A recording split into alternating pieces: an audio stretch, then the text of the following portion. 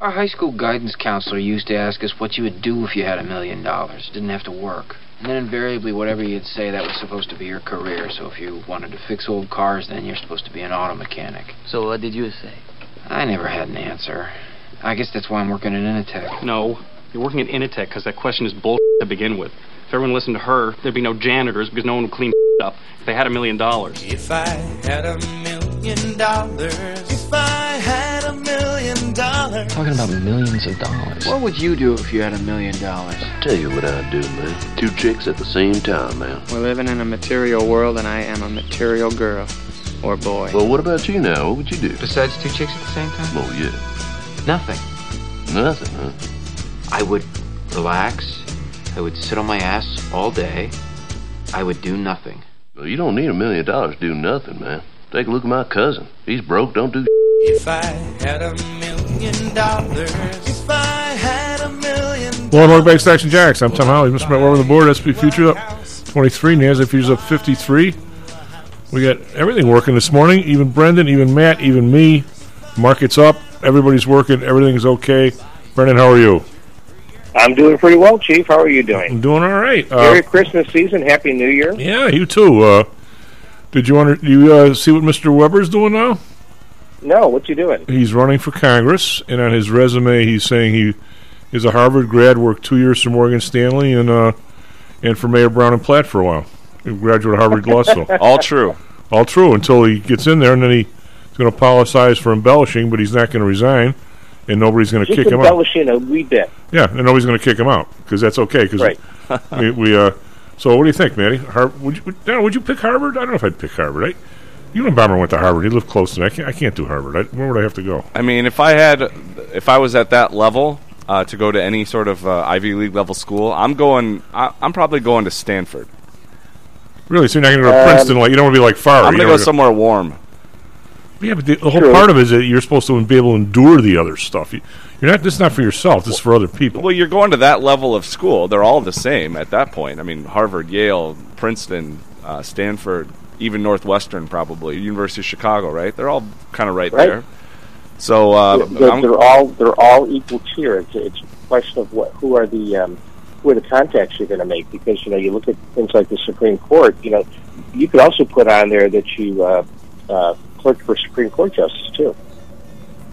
There you go. That would help. I'm going to say that even though also true, you guys are no doubt 100% correct in level of education, but I'm going to say from some of my lawyer buddies and from my more shall we say the guys that are a little more not snarky, shall we say, there's no comparison between Harvard and Yale and your entry into Congress jobs or Supreme Court jobs than Stanford or University of Chicago. Stanford and University of Chicago are just not at that level, I don't think. I think that the number of people who went to Harvard or Yale and got high-level jobs in the Supreme Court or clerks is heavily tilted towards Harvard and Yale. But I do think that Maddie's right, that when you look at Northwestern, Chicago, Stanford, Michigan Law School, and some of those schools, but also Princeton undergrad, that they're comparable. Well, without a doubt. If you want to make money, you don't want to go in the Supreme Court. You want to be in Palo Alto and in Silicon Valley and Stanford, and you want to get the big time job at Google. Well, that's true. But if you want power, if you want governmental power, then you go to be a Supreme Court clerk for a while, just for a year or two, because all those clerkships are limited to a year or two, and then you have the contacts, and then you can just leverage that into a congressional job or a corporate job. That's true. I would take go to a Wall Street firm. You can start wearing those white shoes. I would take I take the money that guys like Geithner and the power in and out back and forth between the government and private enterprise, and I take that that career better than any corporate attorney at Google or something. I mean, there's no you're not going to get $1 gazillion in a speaking tool from Google. That's true. Yep. It's a question of, do you want to think you're running the world, or you want to just have a real job? So most people want to think they're running Masters of the universe.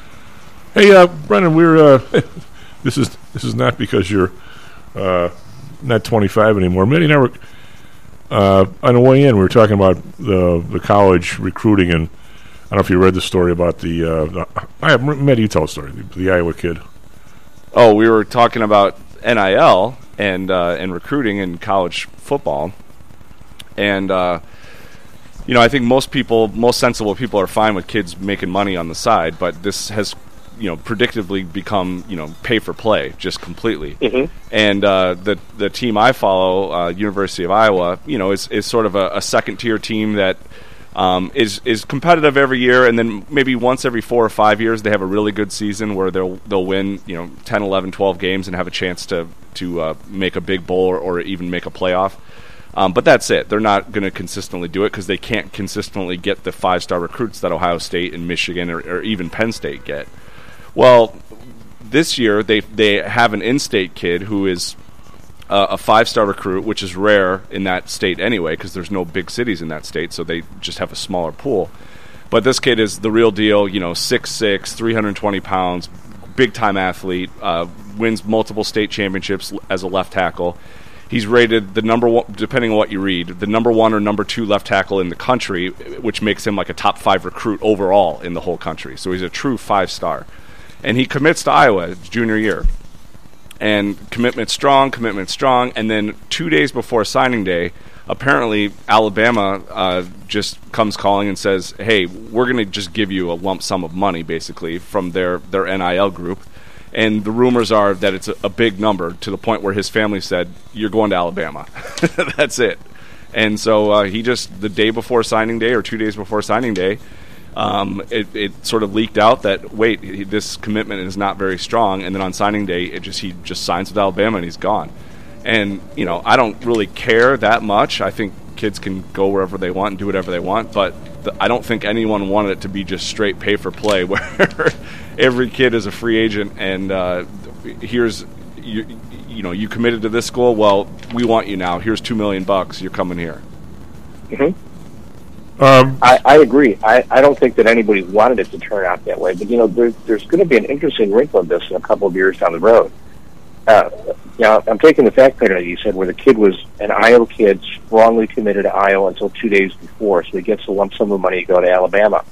What happens if there's a hiccup? If he doesn't fit in with the culture down there, the football culture, or he winds up not playing his freshman year because there's another guy who outplays him from Alabama, or someplace in Mississippi or Florida. What's that going to do to his feelings about, if he's got the money, then why should he stay? It's just going to move someplace else. This else is going to hamper his career. I'm going to interject here a little bit. Brendan, you're from the South Side. Somebody just gave the dude a whole bunch of money that's not the university. If he turns tail a year from now, you may find out he was in a car accident or a broken knee, for God's sake. We're not.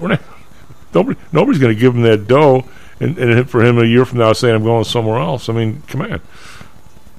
We're talking about. I think that depends on who they've got next in line to next man up behind him.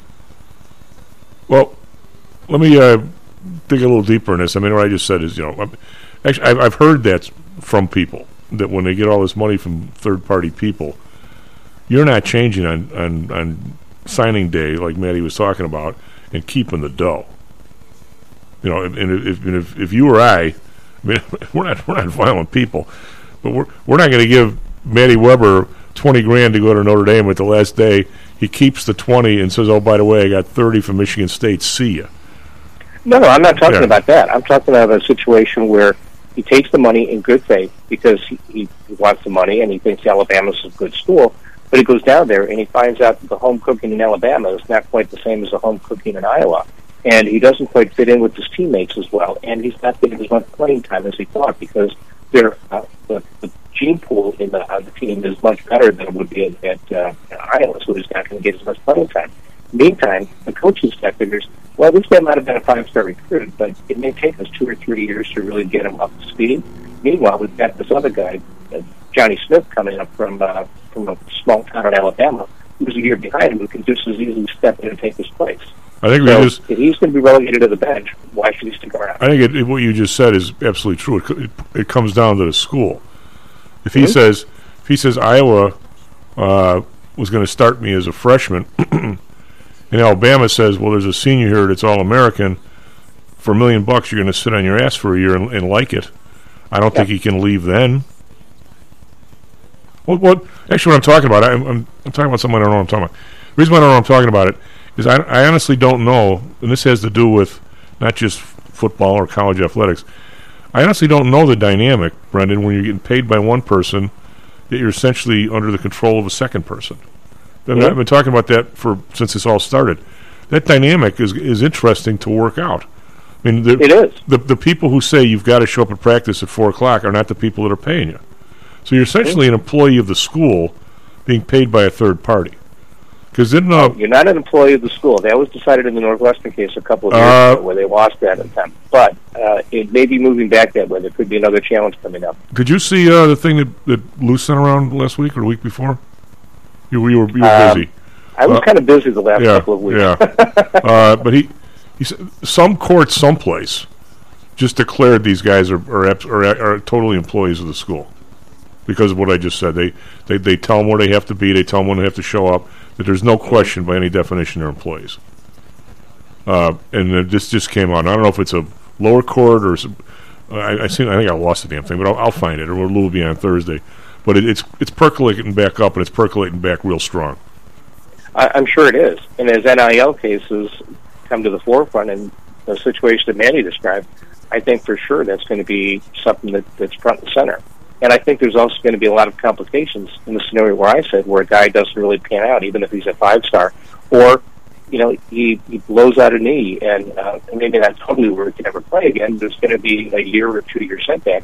Is in Alabama going to want to keep him around and use that roster spot for him when they've got other people who want to play and are able to play?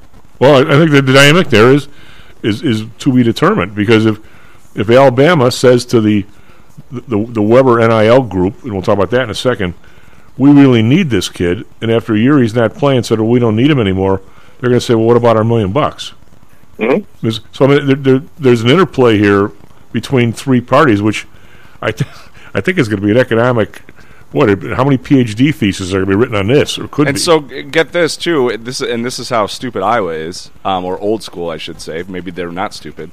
So Iowa, of course, has a third-party group, just like every other school does now, that is pooling all this money together to help recruit. And the athletic department at Iowa wants nothing to do with it. Well, because it's to be determined if it's even legal. Well, that's the thing. I think they're worried about something coming back and to haunt them. And so the athletic department won't formally engage with this NIL group called the Swarm. Every school has one, their own version with its own name. And some schools, the coaching staffs and the athletic departments are embracing the third-party group and basically, lockstep throughout the recruiting process. And apparently Iowa won't acknowledge this group at all. I think they're losing out recruits like crazy. I think Notre Dame's having a problem dealing with the Brady Quinn group. I mean, I think they're trying to sweeten it up by saying it's charity and stuff. But is that what they're worried about? This being against the law in the future? Well, there still is a law that says you can't treat one college student different than another. I think there's still a problem with this group never giving, if it's all for basketball, not giving a girl any money. Right, on the fencing team or something. Yeah, well, I don't know about even on the girls' basketball team. Keep it simple. Yeah. I don't. So I'm not certainly not putting forth any solutions here. So where do you think, Brian, my buddy, who's a Michigan alum and he played football under Bo, he says these things are LLCs, most of them. At least the one in Michigan must be, because they've been after him for money. All right, so if it's an LLC, and say the three of us want to form one, that money to an LLC, unless it's some kind of one of those, 403C or those things, I don't see how that's a non-profit organization. I don't see how our contribution is tax deductible. Do you? Usually it's not. Under the tax code, there are a couple of categories that include 501c3 organizations. There are some for education. There are some for charitable purposes that qualify. But other than that, they're not tax-exempt organizations. They can be formed as a nonprofit under state law, but for federal tax law purposes, they've got certain restrictions. to be tax exempt for donations and things like that. Well, like the CBOE, which one I'm familiar with, obviously he's on the board there, but they were a not-for-profit organization. However, they were set up essentially under Delaware Country Club laws, believe it or not, where the members were the owners, which of course got blown out of the water. But if they actually made money, they paid taxes. They were not a tax-exempt organization. They were a not-for-profit, and there is a difference. Yep, that's what I said, that they'd be formed as a not-for-profit under state law, which is different than being tax-exempt entity under federal tax law. But I'm thinking that the people, certainly if there are three of us, if we ponied up $1 million apiece, if we had the $1 million to pony up in there, and all of a sudden, I don't think, if that's going to be what we're trying to do, to get the people to come to DePaul or Notre Dame or Iowa or wherever the hell it is, I don't see how we, at the end of the year, I don't think the place just blows the $3 million on a bunch of kids. I'm going to say that if we're doing this image and likeness, I'm going to give you $1 million once, and it's up to you that if we get a $50,000 deal with, God knows who, Cassidy Tire for the young lady or the guy, the young ladies I'm putting in there because the first three were to be on the poster of Cassidy Tire because she's smoking hot or something. I guess we could put the lineman from Notre Dame on there. I don't know how did somebody get somebody to buy a tire. I'm going to say that if Cassidy gives us $100,000, we're only going to give the kids $50,000. I mean, we're not going to give everything because the next year I'm not writing that check again. Are you? Every single year we're going to do this? I mean, those things have to. Go ahead. And that goes to your point about the $2 million that we were talking about, the hypothetical $2 million earlier. Is the intention that the NIL agreement is $2 million for him to be there for the entire college career or for 1 year? I think it's until services. I'm going to say it's until they decide they don't want them. But the theys are now Alabama and not the people that gave them the dough, which is another wrinkle. Because then they're going to say, you told me to get this kid, now you don't want him. What the bleep? Yeah. Well, not only that, but for the advertising group, the Cassidy Tire, in your example, if instead of being the star lineman on the team of Alabama, he's relegated to the bench for a year, they're not getting very much of a benefit from the advertising. Well, plus it even gets more wrinkly. If you're not, I'll bet when Matty just talked about Iowa didn't want anything to do with it. I wonder, Matty, well, he brought it up, so I'll let him speculate. If this group pays some kid to go to Iowa anyway, and he's going to go to Pete's Pizza, is Iowa going to let him wear all the Iowa outfits when he goes there and essentially represent the university, or are they going to say want no part of it? It's a good question. Yeah, I don't know the answer to that because they're definitely the kids are still getting paid. That's clear. It's just that the athletic department will not officially endorse this group and will seemingly not work with them. At least officially. Officially, yeah. Whereas other schools are officially just recruiting in lockstep with these groups. I mean, and they're officially endorsing them. Southern Cal's all in. So many schools are totally all in. Yeah, and I think that's a big difference. Well, if Southern Cal is going to be in the Big Ten, and they're all in, and Iowa says we're not sure about it, this is going to have to come down to a Big Ten call, I would think. I would hope. I mean, there has to be something in place where, one, everyone is playing by the same rules again, even though they never were. And secondly, that it's not just every single high school commit and or every single college player is just a free agent at the end of every year and go out to the highest bidder. I don't think that's how it's supposed to be. I mean, you have to have some sort of rules around this if you want your sport to stay competitive to where people watch it. Otherwise, I can tell you, unless you're a fan of basically 5 or 10 schools in the country, you're just going to stop watching. Oh yeah, because what's the point? I know people that have. Yeah, what's the point at that? Well, I mean, I also from a standpoint, from a tax standpoint, of course, we just got a representative that lied about everything. But from a tax standpoint, I don't see how if you're getting this money from a third party together with the school, they're working in concert with the school. I don't think there's any question in my mind, again, not being a tax guy, that you're going to get a 1099 for that. And now you're... You'd have to, right? But now you're being directed by the school to show up for practice every afternoon at 3 o'clock, or whatever the hell it is. Now, it depends on the terms of the agreement whether it gets a 1099. And I would think that in most cases, if not all cases, a 1099 is warranted for the services they perform in exchange for the $2 million.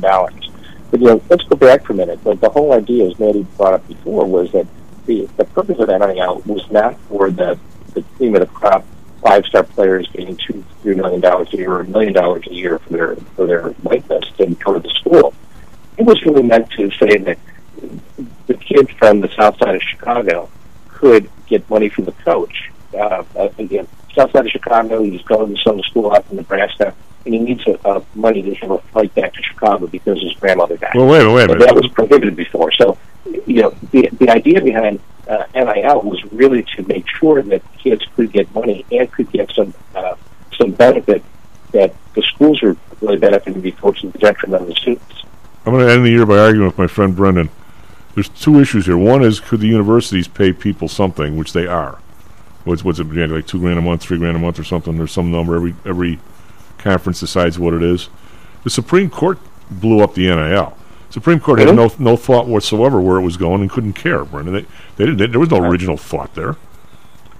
That was clear. No, I'm saying that you're right. I mean, there's the legal answer that they gave that allows for NIL, but I'm saying that the whole genesis of this was the fact that coaches were getting in trouble for giving their kids meal money because they didn't have meal money, or to buy the flight back for grandma's funeral, things like that.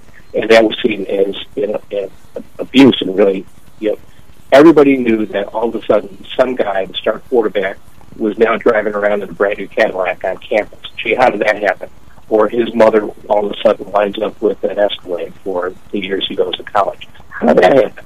But, you also heard the stories where the coach was dinged or the school was dinged because they paid for a kid to go back home to his grandmother's funeral. And so it got out of whack, and now I think it's going to be further out of whack. I mean, this is going to take quite a few years for this to get resolved. Well, I'm going to say there's a massive difference between the schools being able to pay. And what's the number, man? And somehow or another, I don't think that's considered taxable, but I'm not positive. But every school is giving everybody like $2,000 a month now for the little incidental stuff you're talking about, Brendan. If you're forced to go to practice and everything. But that's totally separate from the NIL.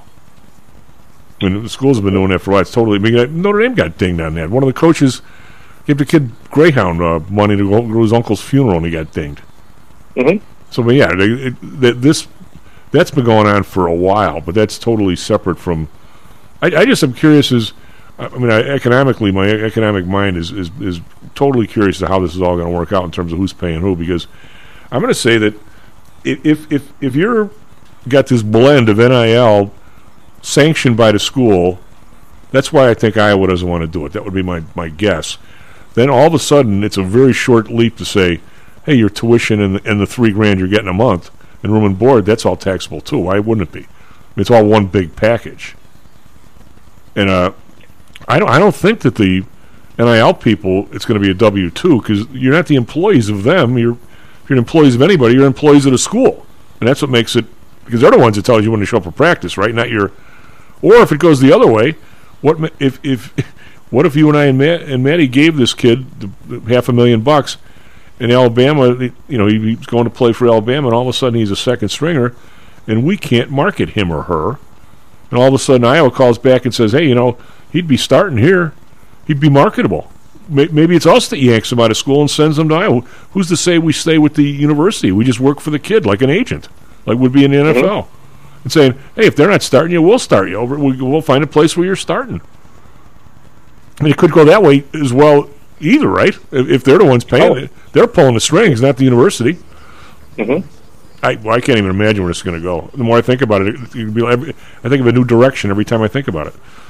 Yeah, and I agree that there are many directions. We don't know how this is going to turn out or how this is ever going to be litigated. How do you force a kid to show up for Chuck's Pizza? Yeah. Well, if he's getting paid, he doesn't show. Yeah.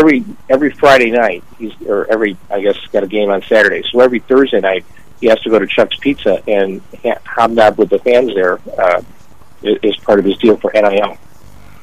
Quick question for Matty Weber, because he's all over this Iowa thing. Matty, it just so happened, the kid went to Alabama. Obviously, totally separate conference. The conferences seem to rule the world these days. What if it would have been another Big Ten school? I mean, yeah, good question. I don't know, because you know Ohio State is on that same exact level as Alabama as far as they don't give it.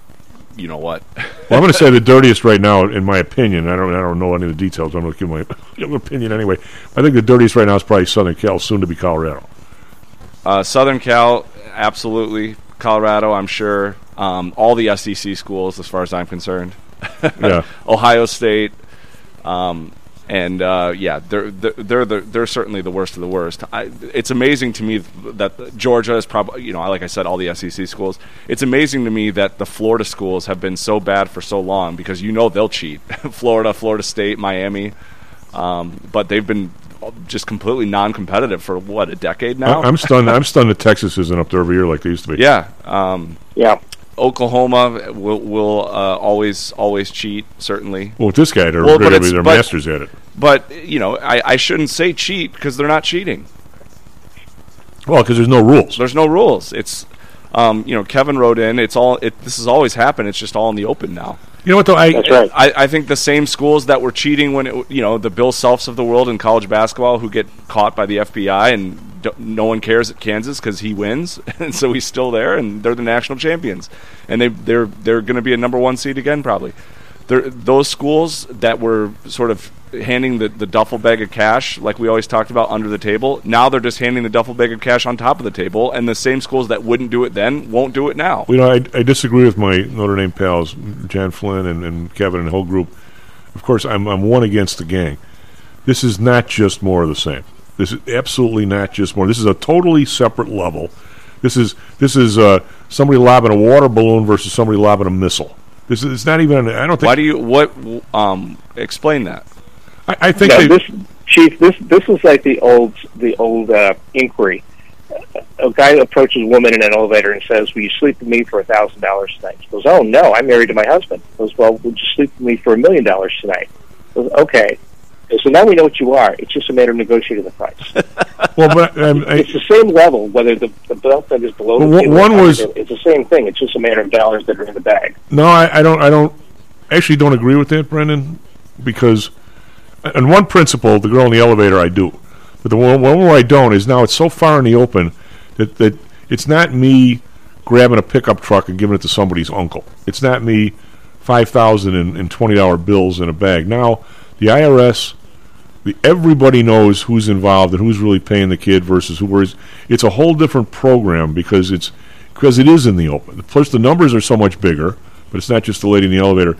Now, there's no way you're not giving this kid, because if you and I give Maddie Weber's daughter, $5,000 to go somewhere and play volleyball, we're not taking it as a tax deduction, and she's not taking it as income. Right? It's like paying somebody in front of your house $50 a month to shovel the snow in the wintertime. Well, if you actually tried to deduct that I paid, the 12-year-old Maddie Weber $1,000 a year to do my. If I tried to deduct that, the IRS is going to say, "Where's the 1099 for Maddie Weber, and why didn't he pay his Social Security and stuff?" Once you go into that level and you bring it out in the open, it's totally different, I think. But that's my opinion. I mean, you guys. In principle, you're probably right. It's not that much different, but it's really different. Once everybody knows and governments get involved and tax stuff starts flying, I think it's totally different. So disagree, I guess. You guys don't. You? Yep, I know. I think it's the same thing. It's just a matter of degree. Okay, I think when the IRS gets involved, it changes. I don't know why I believe that way. But Brendan, thank you very much. Happy New Year. Talk at you next year. If not sooner. SP Futures up 19, NASDAQ Futures up 27. By the way, you guys are the 50th people, 50th and 51 that I've lost this argument to. So I don't disagree with you. Well, you're on my side. We're 50-2. Well, I think you're both right. I mean, I think it's kind of more of the same, but it's also a little bit different. Yeah, I think it's once you get taxable authorities involved, it's a lot different. I do. That's just me. We'll be right back. Stocks and Jocks. How much confidence do you have that your investments will make you wealthy? Do you truly know the odds? Welcome to Luckbox, the control freak's guide to life, money, and probability. Luckbox shows you how to gauge the likelihood of success before you commit to an investment or any other decision. And Luckbox is free for 1 year at luckboxmagazine.com/jocks. Each new issue dives deep into the current investing climate, separates the signal from the noise with relevant trade ideas, and equips you with cutting-edge tactics you don't already know. Luckbox is the essential magazine for proactive investors who are hell-bent on pursuing life, luxury, and happiness through sports, fitness, travel, food, spirits, music, and a whole lot more. Smart investors don't bet on possibilities, they play the probabilities. Luckbox is $7.99 on newsstands, but you can subscribe for 10 free digital issues at luckboxmagazine.com/jocks. Don't rely on luck. Get Luckbox at luckboxmagazine.com/jocks. Stocks, jocks, Stocks and jocks. Stocks and jocks. You are out of control. Here, right now, right here, right now, right now.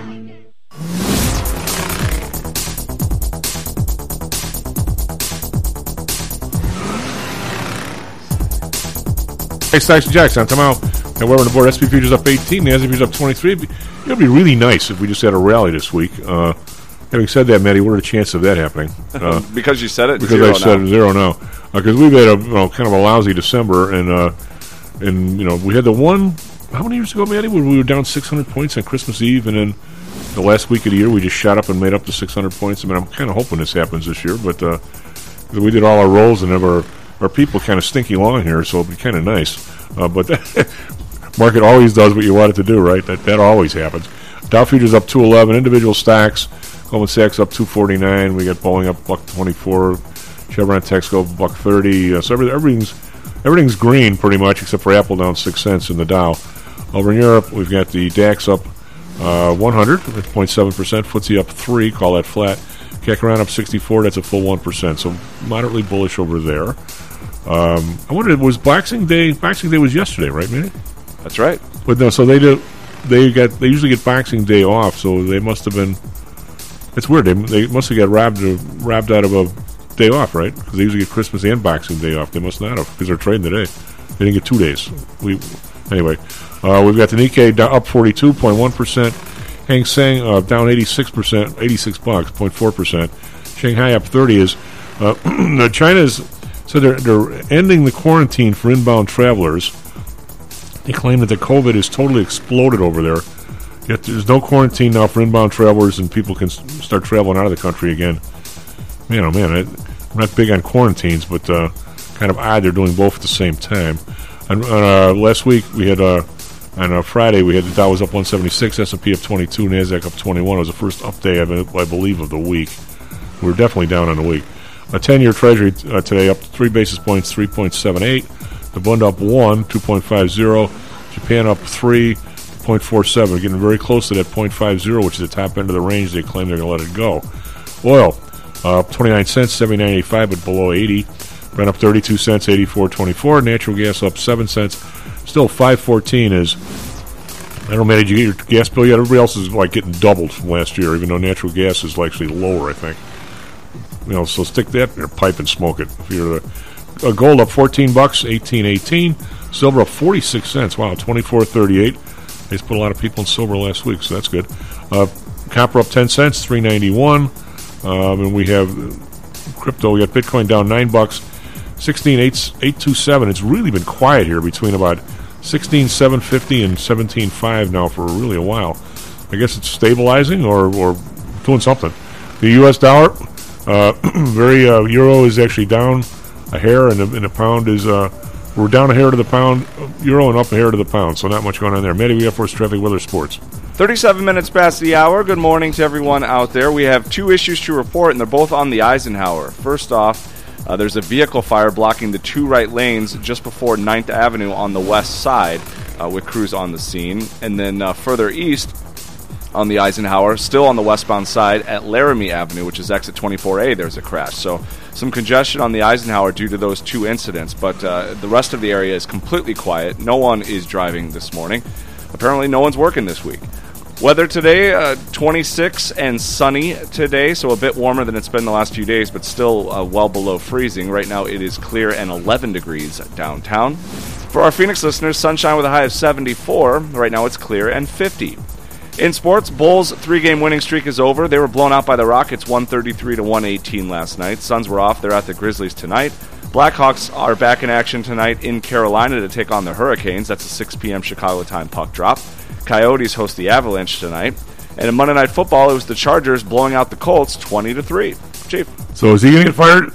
Yeah, the cold man or the coach? The interim coach? Yeah, I mean, I doubt that they see anything with that guy, Jeff Saturday. Well, they were down. Joe, how are you, buddy? Happy New Year. Happy New Year, Chief. It's not quite there yet. How you doing? You got me on a really fired up day. What are you fired up about?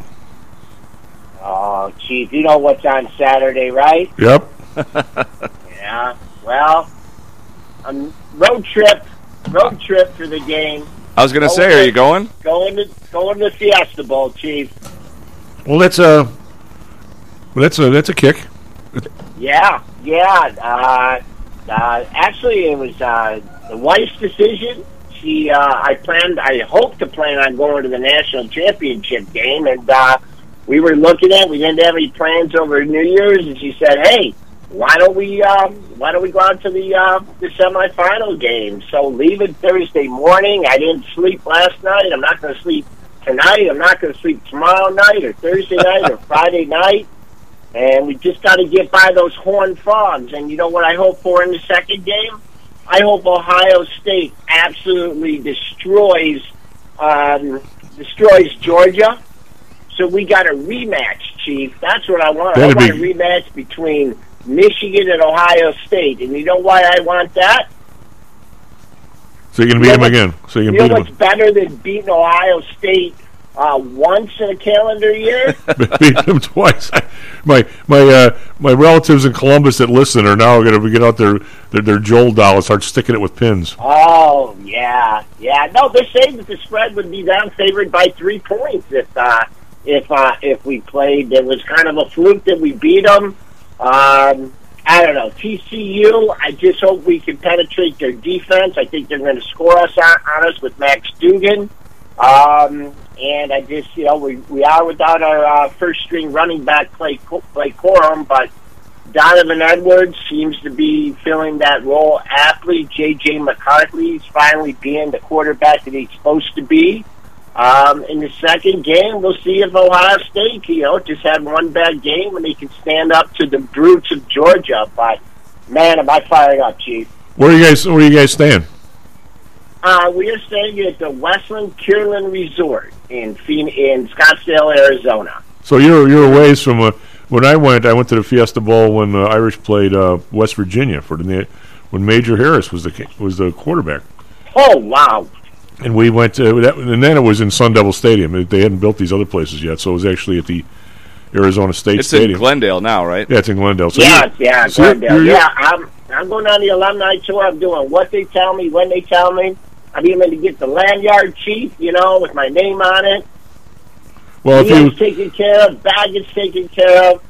A very lucky guy, man. It's a great year it's a great way to end the year. I'm very fortunate. Yeah, it's really strange that the stadiums are out in Glendale because before they built the 101, which is like a circumferential, which is actually a name for a road that goes around the city, you couldn't get to Glendale from Scottsdale. I mean, you had to go into the city and scoot out because it was a long time ago. But now you can get there pretty easy. So the stadiums are in Glendale. Even though I don't know if anybody stays in Glendale. I mean, it's indoor stadium too. Imagine that Soldier Field outside in Chicago. Well, and you got an indoor field in Glendale in Arizona. Well, when the Phoenix. What's the football team's name? The pro team. Arizona Cardinals. Yeah, Cardinals. Yeah, they're not the Phoenix. Arizona Cardinals. When my buddy used to work with us went out there for a game, they used to go to a Bear game every year. The game they didn't let, they made those guys play in the afternoon, so they played a September game in the afternoon. He goes, God, was it brutal? I mean, Arizona State only played at night unless it got to November or something. Yeah. But. Because it's an open air stadium. It's a beautiful place, right next to the mountain. You can actually, if you want to go up and not pay, you can hike up to the top of whatever the mountain is and just sit above the stands and the rocks and just watch.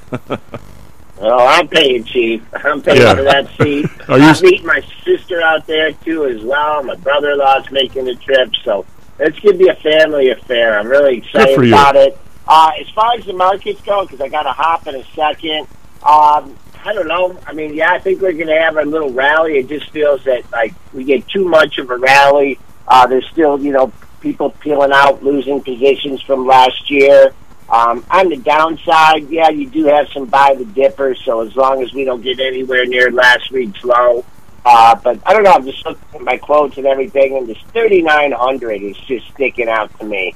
Maybe we'll play a little, yo-yo above that. Rough year for the markets, and unless Pump and Powell goes back to his old ways, it could be another tough year in 2023. What do you think, just real quick before I let you go, last week a lot of guys opining on these, these FANG stocks.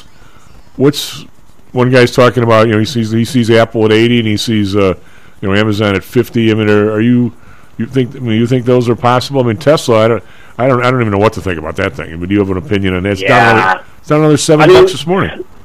They close their factories. Well, I think a big caveat, just talk about those individual stocks.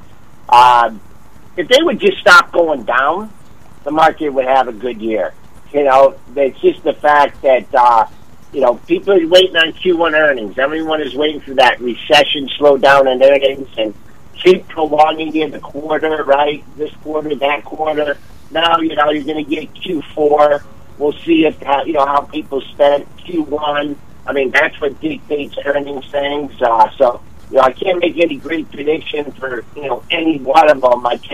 If they just stop going down, I think, the oil stocks or financial stocks, some of the other stocks can make up the ground. But, look at daily support levels.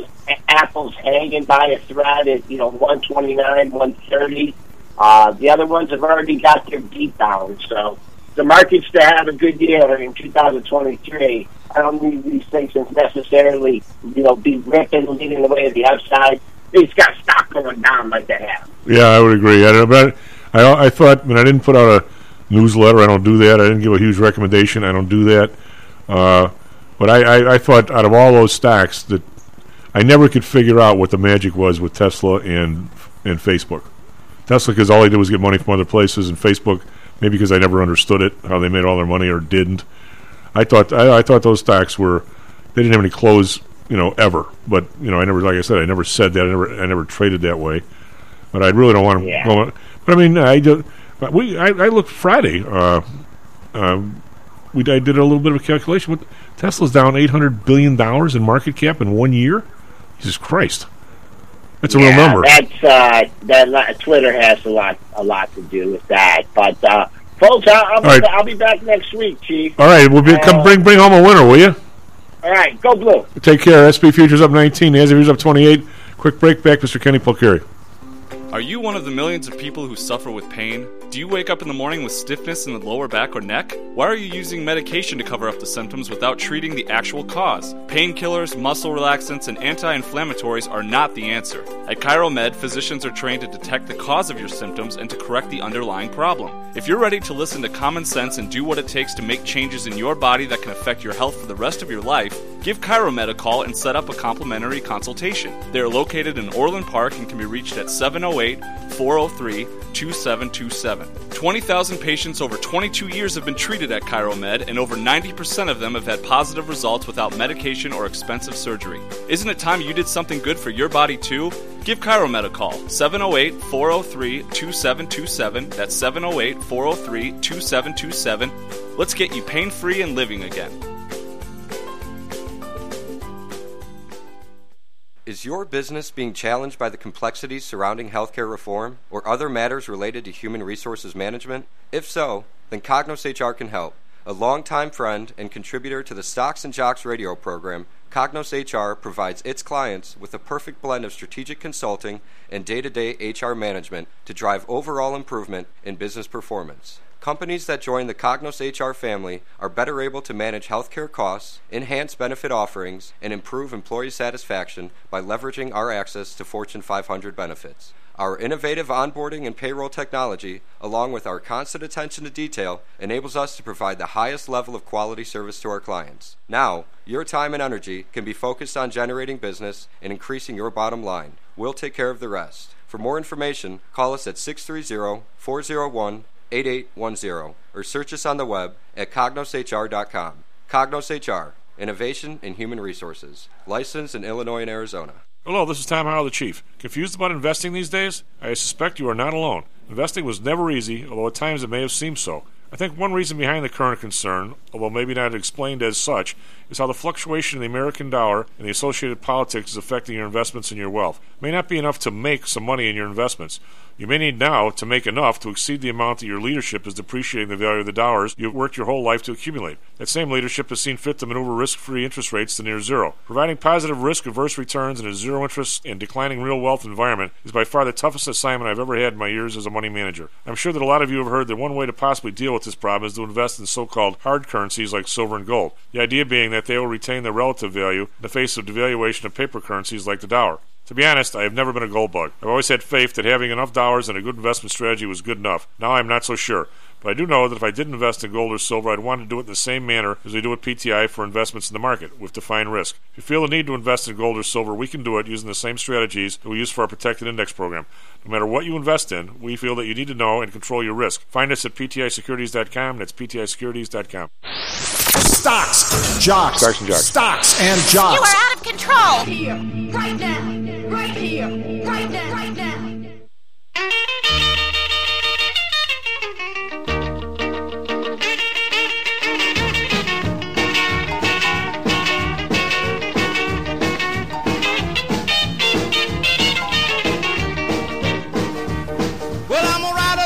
Hello, welcome back to Stocks and Jocks.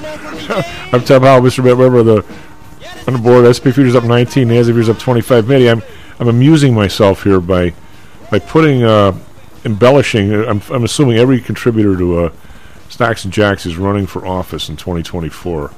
So I'm embellishing everybody's resume. So I'm working on Kenny's. I'm going to see. We're gonna have a commercial with. Low roots, not low roots, but blue collar roots in a restaurant in Boston, chopping peppers. And we're going to have him go. Then we're going to have him go to where are we going to go? We're going to do Stanford undergrad. Get out of the area, recruited by Stanford. And he's going to a University of Chicago MBA where he goes to Oxford the 1 year. Then he gets his degree from Oxford as well. Harvard Law, clerk for, let's see, who's our favorite judge? Thurgood Marshall 1 year. Then on to Morgan Stanley. We might as well prop the hell out of this one, even though Kenny's doesn't need much propping, but we can always prop anybody's. We'll work on this, and then we're going to have him running for office from the 4th District of Florida next time.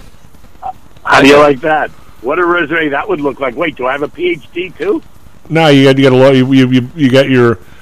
Actually, University of Chicago, I could have gone my second year to I don't know, it was Oxford or Cambridge, and you would come out with an economics degree from there and an MBA from Chicago. That would have been impressive, even though you were there for a year.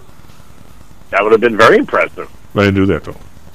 I figured my parents had paid enough. I didn't need to go anywhere else. Just get my MBA and get the hell out of there and get a job. Yeah. But then you went on to Harvard Law School and you clerked for a Supreme Court judge, and then you went to Morgan Stanley and went on the New York Stock Exchange floor. I mean, that thing. How could you not vote for you? When I was 18 and I went first to college, I went down to D.C. because I thought that I wanted to go to law school and be a politician and then become president of the United States, and thank God none of that happened. I'm not so sure that... Because then I'm not thanking anybody that you're not president. I might be sorry you're not president. Yeah, but then I had the opportunity to go work as a summer intern on the New York Stock Exchange in the summer of 1980, and that changed the whole path of my life. Amazing how addictive that is. That happened to me in the option. I went down there for a couple of years just to make enough money to start another business, and all of a sudden I'm on the committees and boards, and became my life, But I always thought that this was a shorter-term deal, and here I'm still doing it, so I guess that's the way that works. Right, and it ended up being a 42-year career. Yeah. Well, anyway, what do you make of what's going on here? We've been kind of talking athletics all morning, but let's talk some market with you. I'm hoping we get a little bit of a rally this week. I don't know what that tells us after the 3 crummy weeks. I don't think it tells you anything. I do think you're going to get the rally into the year end. I do think that's going to happen. You can see it today. Markets are higher. They were higher on Friday. They're higher again today. I think there's a lot of people away from their desks, so moves in either direction will be exaggerated. But I do think there'll be a push into the end of the year, which take us back to like S&P 4000. But I don't think that says anything about what's going to happen in 2023 at all.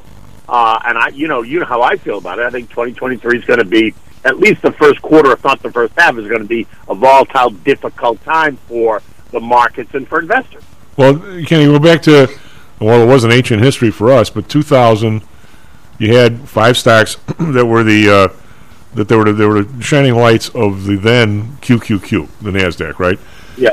Yep. I mean, you're probably one of the only people around that can name them. I mean, I still can.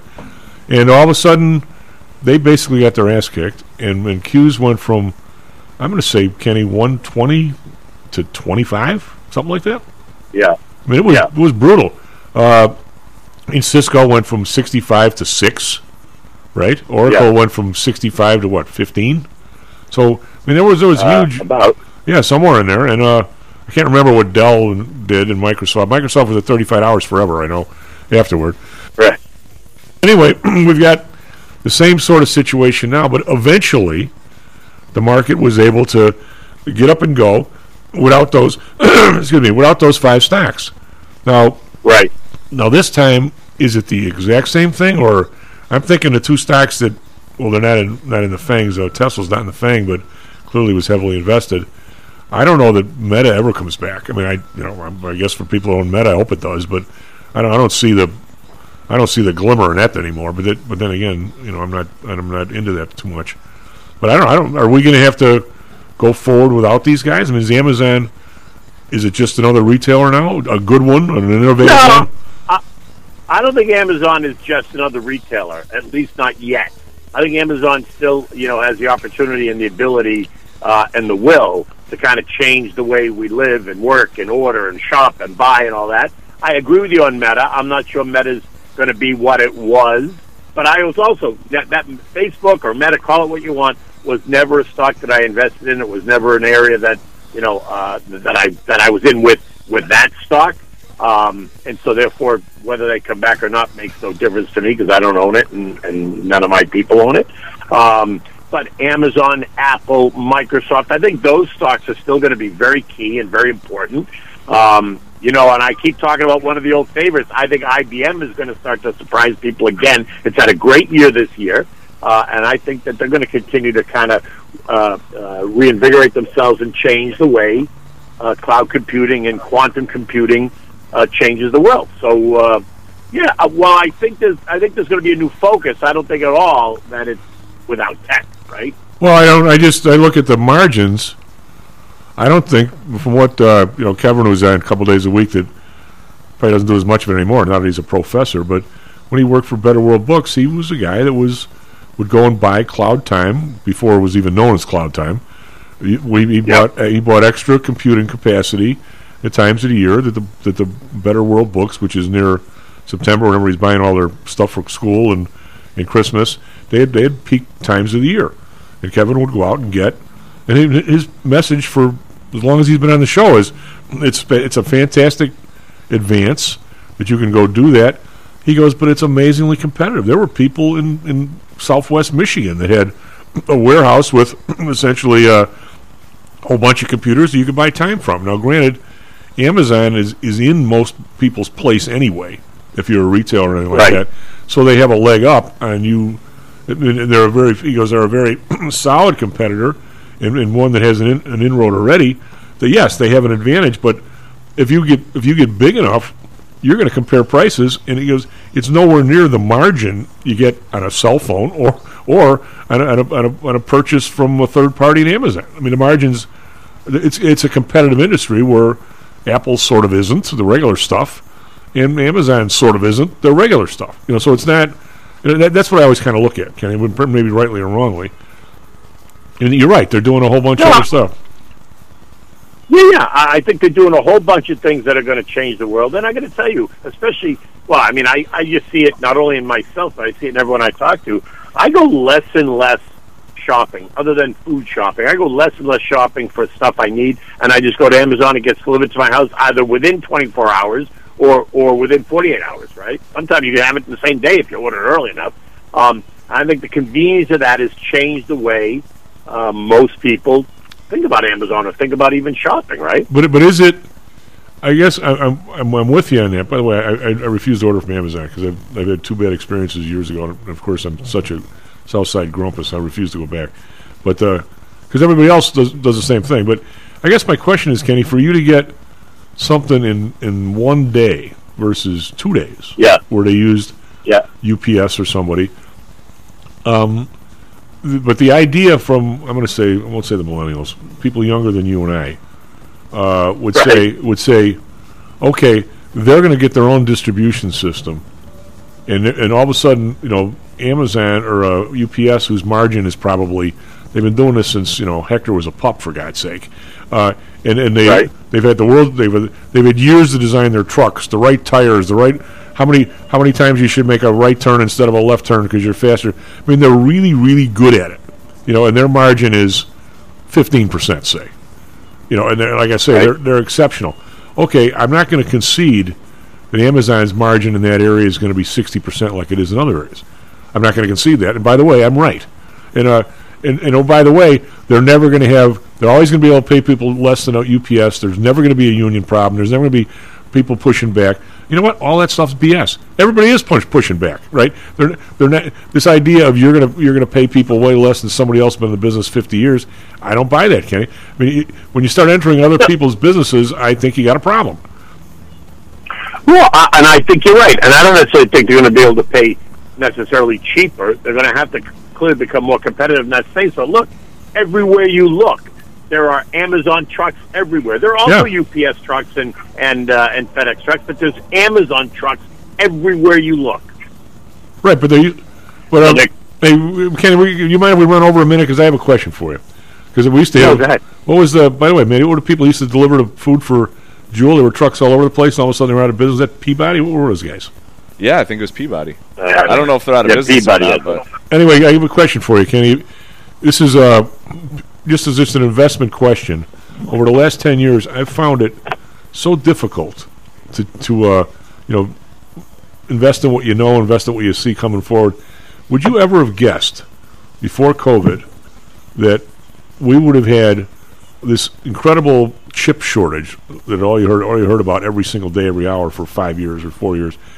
You had to a point where your auto prices, you can't find a car, and if you do, you're paying up twice what you were 3 years ago. Right. Would you have guessed that at the end of the 3 years, the chip companies would be flat on their ass and down from the day that it all started? No. I mean, what if you... And now there's a massive chip glut, right? Yeah. Now there's a massive chip glut, so everything should be crashing in value. I mean, they ramped it up. They ramped it up when there was a shortage, and now you heard... who was it that came out last week? Micron Technology said that they don't expect the shortage to ease until we get to the second half of 2023. So how come things are not coming down in price if there's such a glut? Well, and how is it that these companies are all way less than when it all started? You would have guessed they could have charged anything they wanted for those chips. I mean, if I was if I wasn't an index guy, and I'm so happy that I am, I would have really overweighted in that area, and boy, I'd have gotten clobbered. Well, you would have gotten clobbered had you not gotten out, right? Had you gotten in when it was happening, it would have been fine. But you had to know when to get out. Well, I mean, yeah, I might have had a week to get out, but I mean, it's like when Trump was running, all he did was talk about steel. As soon as he got in office, steel companies were cut in half. Right. It's just very. I just find the last 4 or 5 years very counter.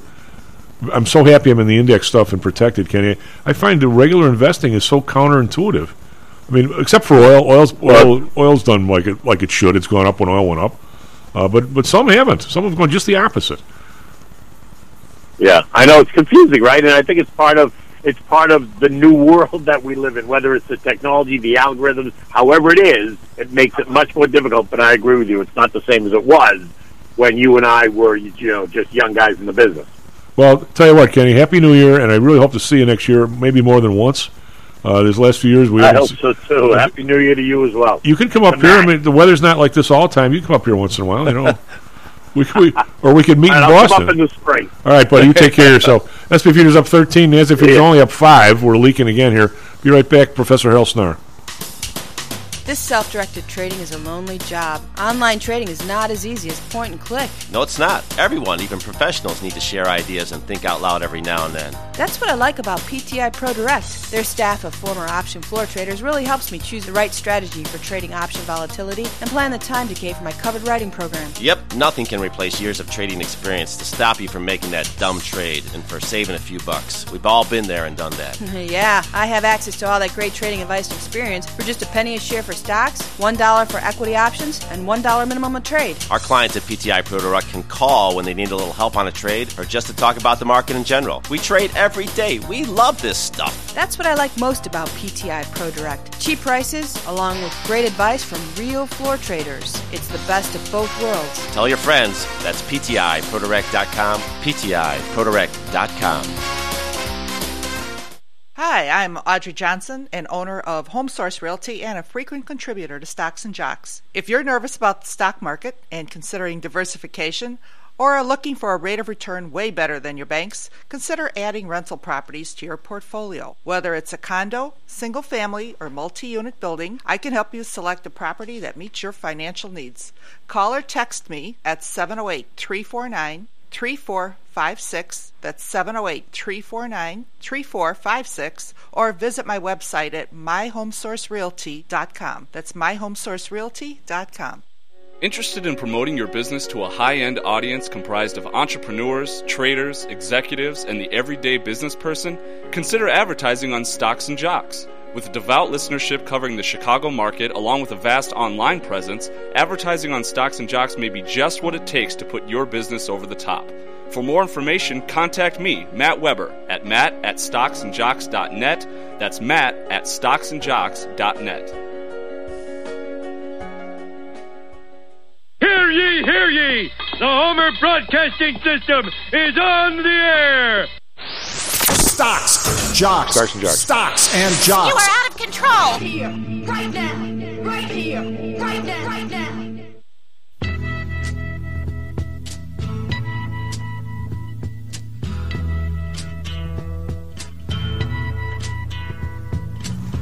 There's something happening here.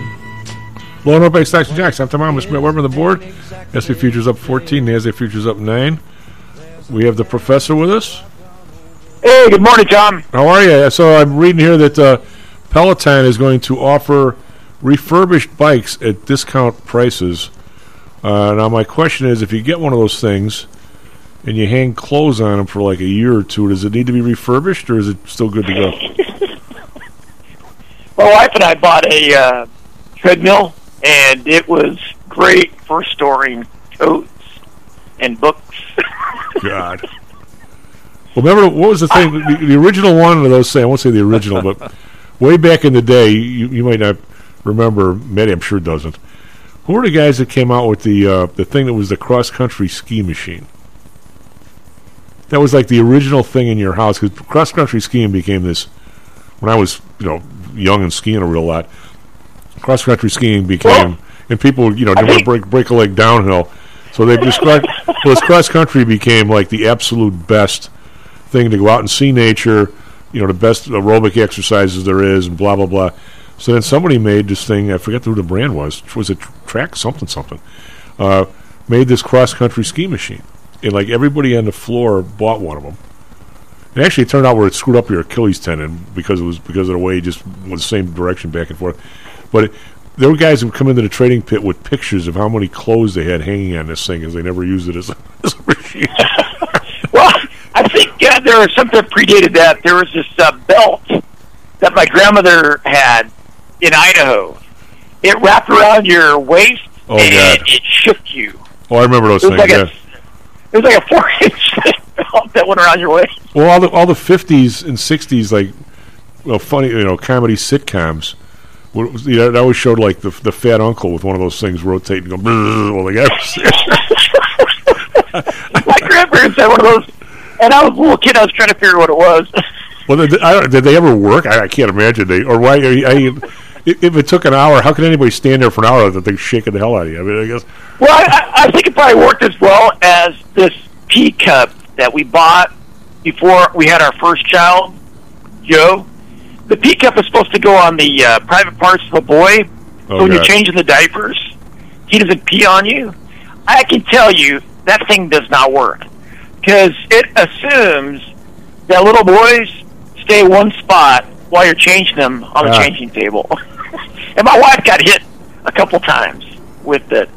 Well, I mean, I think the making sure you put the towel back over, I've heard, is the best way. But that's it doesn't work. You got to be really fast.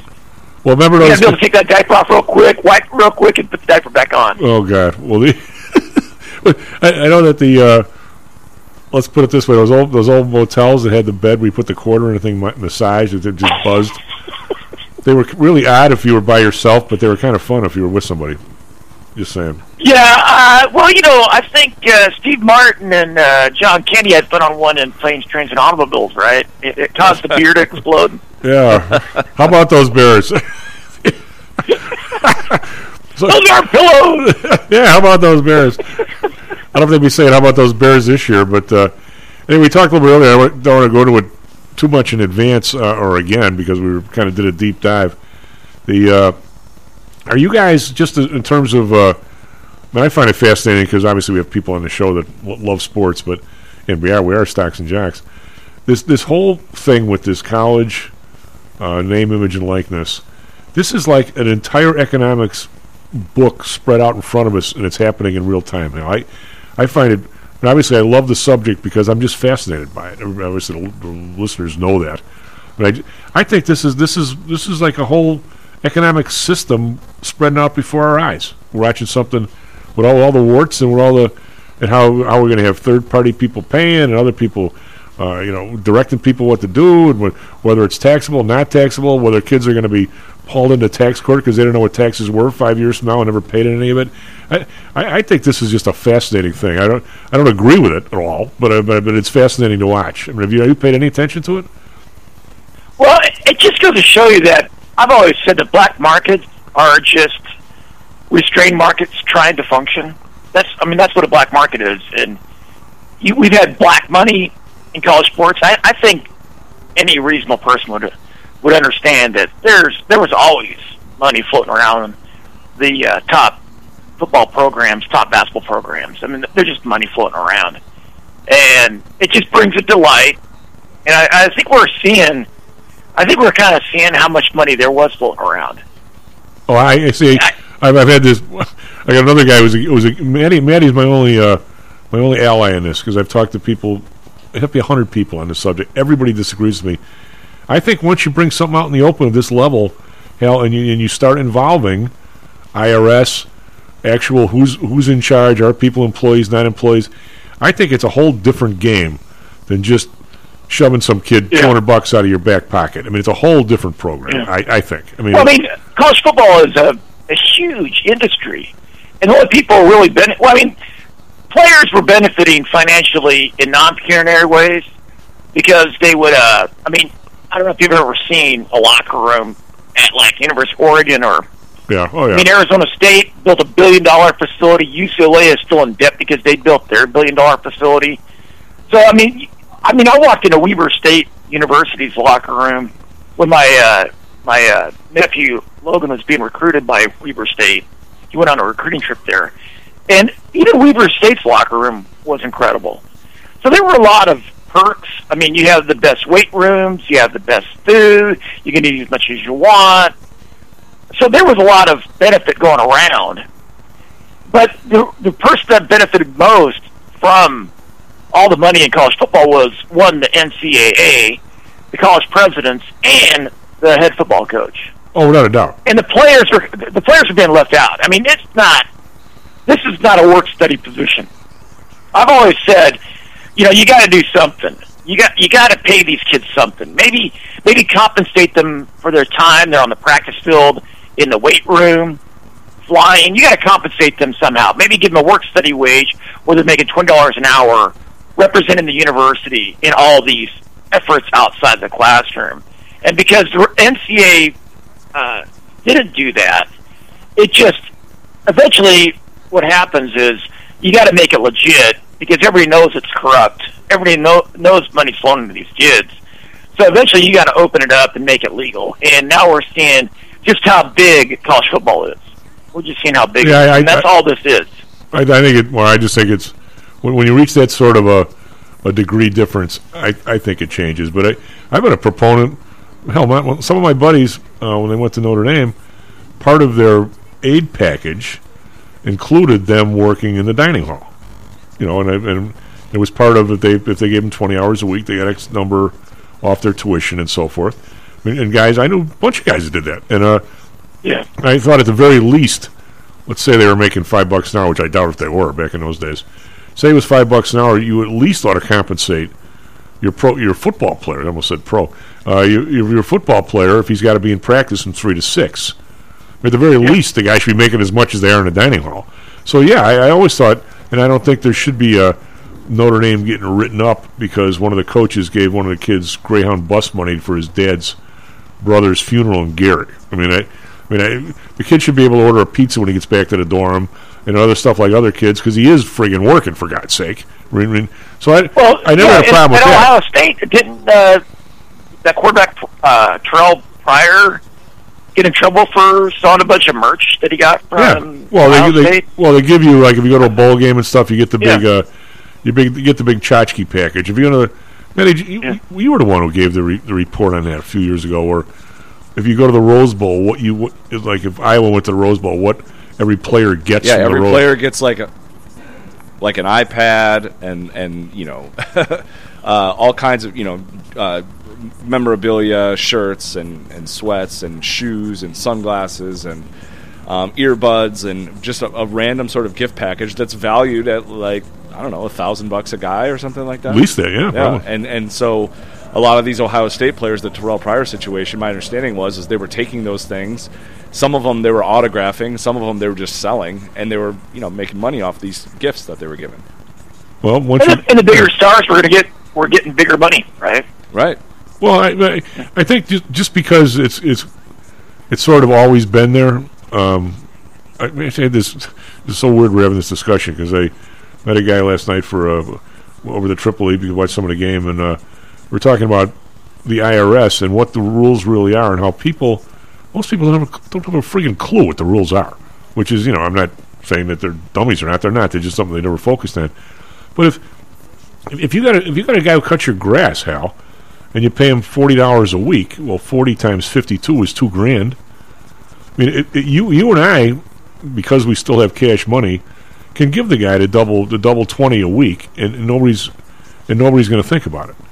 But the second it becomes Hal and Maddie and Chief apartment buildings, and we own 3 apartment buildings on the block, and we start paying the guy $200 a week, and oh, by the way, we're going to have a line item on our balance or an income statement and our IRS thing that says we paid Mickey the Mope $4,000 last year for cutting the grass.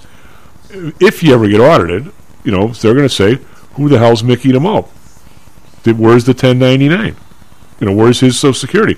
And if you say I don't have it, they're going to say, "You better tell us who he is." Or by the way, you're not deducting it because it didn't happen, right? And Mickey the Mope, if you gave him $4,000 immediately, if that's the only money he makes, he's going to owe 15% for Social Security and for Medicare, and oh, by the way, he's going to owe the state 5%. I don't know what the state deductible is, 5%. So he's going to owe somebody $600. I mean, it gets there real fast. If it's over, I think it's $600 is the number. So once you jump from one group to the other, it's not right in my estimation to say it's the same as giving Paul Horning $200 a week out of some alumni, or giving who else you want to talk?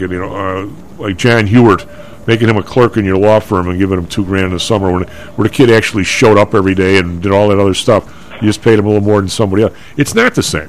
I don't think it's the same at all. But I guess I'm shouted down. But sorry, my kids unplugged my Wi-Fi. God. Well, I'm saying I think it's once you reach that sort of level to where you're talking $500,000 a year, everybody's ears perk up. Or if you're talking about giving a kid $50 a night to go get a pizza, it's not the same. Everybody says everybody lets that go. Well, maybe that's why President Biden signed that bill into law that gives the IRS $86 billion. Maybe they're going to use it to hunt down all this money that's being spread out in the NIL. I don't know. Well, it came out about the same time. Which brings me to one of my main topics of conversation for you today. I want you to give us an economic.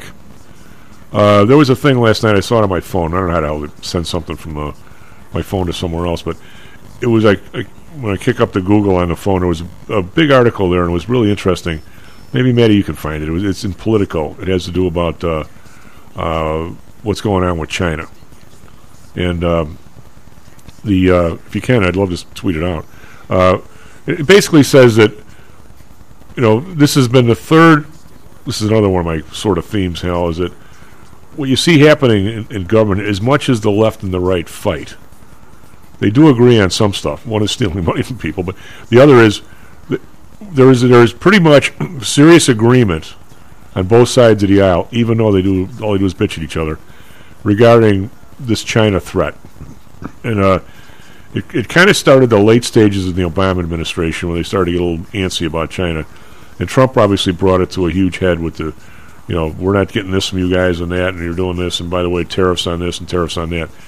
They said, but since Biden's been in, even though a lot of people on the right complain that he's soft on China, he's not, they said since he's been in, the screws have been turned on China way more than Trump ever did. It's a total progression. And it's now to the point where we're questioning the current our trade status we've had with them for 40 years, 50 years. And it was the 70s they went for the ping-pong diplomacy, right? He said, we're now at the point where we don't want open stuff. We don't want them doing anything in terms of high-end chips because we realize that they're a military threat going forward and that this is going to make a major, major difference in how trade is handled really worldwide. And I can think of nobody better than you to kind of comment on that. What's to look for? What should you invest or not invest in? You still got all the bumps on TV telling you, hey, China's back open again. Start investing, throwing your money over there as quick as you can. And yet this article tells you there's a massive sea change. What's your read on all this? Because you got a much more economic bent on this than I do. Where should I come out on this? Where should our listeners come out on this? Well, I think the key question, when you don't have data to test the theory, is just ask the question, who benefits? And I think with Trump and going after China, he was pushing that populist narrative with, working class, not the union reps, but the working class voters. He's pushing that idea that we're getting ripped off by China, right? And so I think Trump made up a really interesting group of voters. I think he had small business voters, and he had a bunch of blue-collar voters. That was his constituency. And Biden is the guy that is supposed to be protecting the blue-collar union jobs, right? And I think maybe this is his attempt to, pull them back into the Democratic Party by being more Trump than Trump. So with regard to China, though, I think China is repeating a mistake that Mao made. And I think I've mentioned this on the show before. Mao kind of locked in the technology of the day when he took over the country, brutalized the population. I think Xi Jinping's doing that now. I think he thinks he's gotten the golden goose, and the golden goose with respect to algorithms and data science and AI, machine learning. I think he thinks he's got the golden goose, and I think he can kind of lock down, because I think all politicos, whether they're paternalistic, nightmarish dictators like Kim Jong-un, or maybe paternalistic or maternalistic benevolent dictators, they all fear losing power. Oh yeah. And so when they fear it the most, they clamp down the hardest. And I think they're using COVID as a way to really clamp down.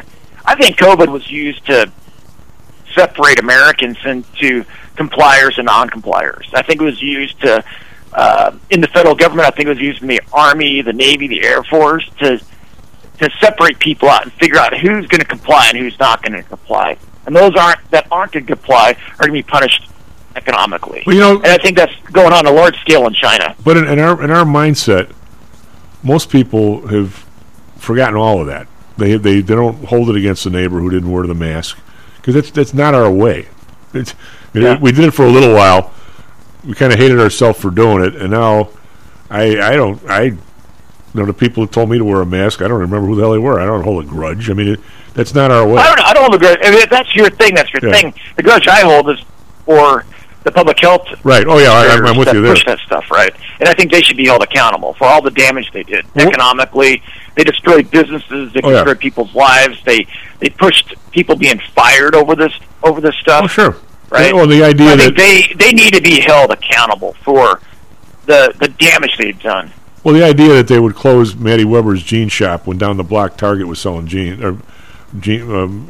was selling jeans, I think is unconscionable. I mean, was he selling tight jeans? If he was selling tight jeans, I'd be okay with that. Well, if you sold tight jeans before the COVID, at the end of COVID, they were too small for everybody. You got to sell them again, probably. But when I was asking about this China thing, though, this article was the reason why it caught my eye and my intellect was they basically said a lot of the stuff you were saying. This is what Trump was doing to his base, as Biden's doing to his base. But so the article said, forget all that, wipe all that stuff out. That actually, in the last 10 years, there's a massive sea change. Congress, presidents, and they each have their own style about going about it. But there definitely is all the stuff about 15 years ago about how we traded with China. The more you can put over there, the better. By the way, those guys are a billion people are going to be drinking a Coke every day. They said that is all changed. People don't want to do that at all anymore because they realize these guys are against us. They want to take over Taiwan. That beneath the cover of why guys are doing stuff, constituent-wise, it's relentless. We're not going to ship them key stuff. We don't want people over there. We don't want businesses going over there. I mean, the article was basically there is a huge change in this. And I didn't really realize that it was that deep seated until I read this. And that's what I was asking your opinion about. On a moral issue, on a moral side, I would rather not do business with Chinese firms. Well, that's what they're saying. American firms that embrace China, because the Communist Party is pretty brutal. I mean, they got Christians and Uyghurs and political dissidents that are working in slave labor camps. Well, we're talking about in the last 2 months. I don't want to do business with them. Well, I mean, the last 2 months they were saying we essentially have banned any sort of export of high-end chips, which evidently we still make. That can be used for military. We banned all that. We're about to boot TikTok because we think that they're spying on everybody. I mean, there's been some real serious stuff that's happened in the last couple of months that it's far beyond anything Trump did. This is not a Trump versus Biden thing. This is Biden basically looked at what Trump did, and instead of stopping it, he's gone further because he has the same view of China that Trump does, which Yeah. Well, that kind of makes sense because he has that Joe's blue collar guy that rides trains. So I mean, I think he wants to pull those people back into his voting bloc, right? And so he has to lift them up, and the way he lifts them up is by punishing China. Well, I don't think more so than Trump. I think Trump thought. Honestly, I've said all along to my students. I think Trump, talking about how we're getting our butt kicked with a trade deficit with China and Mexico, I always thought that was kind of just populism, and he didn't really believe it because the trade deficits we have in these countries, that money doesn't get stuck underneath, Xi Jinping's mattress. It comes back in the form of condo purchases, and he knows this, right? Well, that's one reason I think it was mostly bluster with Trump. Trump was mostly bluster. I think Biden, though, he wants that blue-collar union worker voting for him, so he's going to do all that he can with his pen to ensure that happens again. Well, how does it...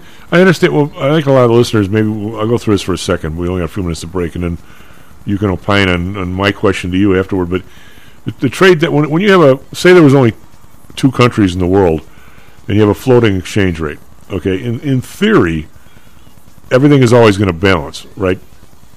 Right, Al? I mean, in theory, what I'm saying is, say there was only the U.S. and Mexico, and when we got the dollar and we got the peso. Okay, so, and that rate floats.